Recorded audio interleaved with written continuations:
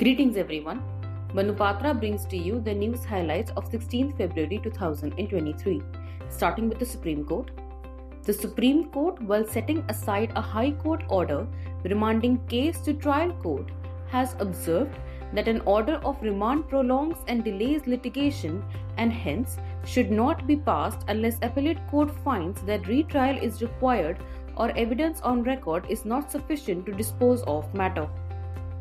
The court, while affirming conviction and sentence of 4 persons in murder case based on solitary eyewitness testimony, has observed that it is not the quantity of the witnesses but the quality of witnesses which matters.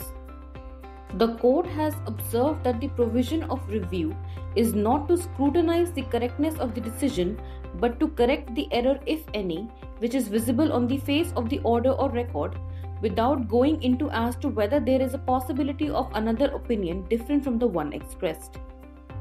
The court has directed Insurance Regulatory Development Authority of India to consider if claims by family members, friends, or such persons other than the registered owner could be beneficiaries of personal accident cover.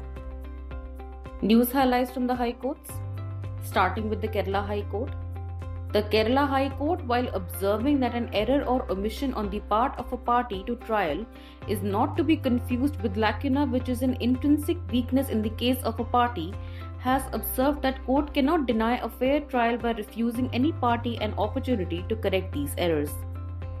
The High Court, while observing that politics has no role to play in the conduct of daily worship and ceremonies and festivals in temples, has observed that police could not insist that only politically neutral colored decorative materials be used for temple festivals.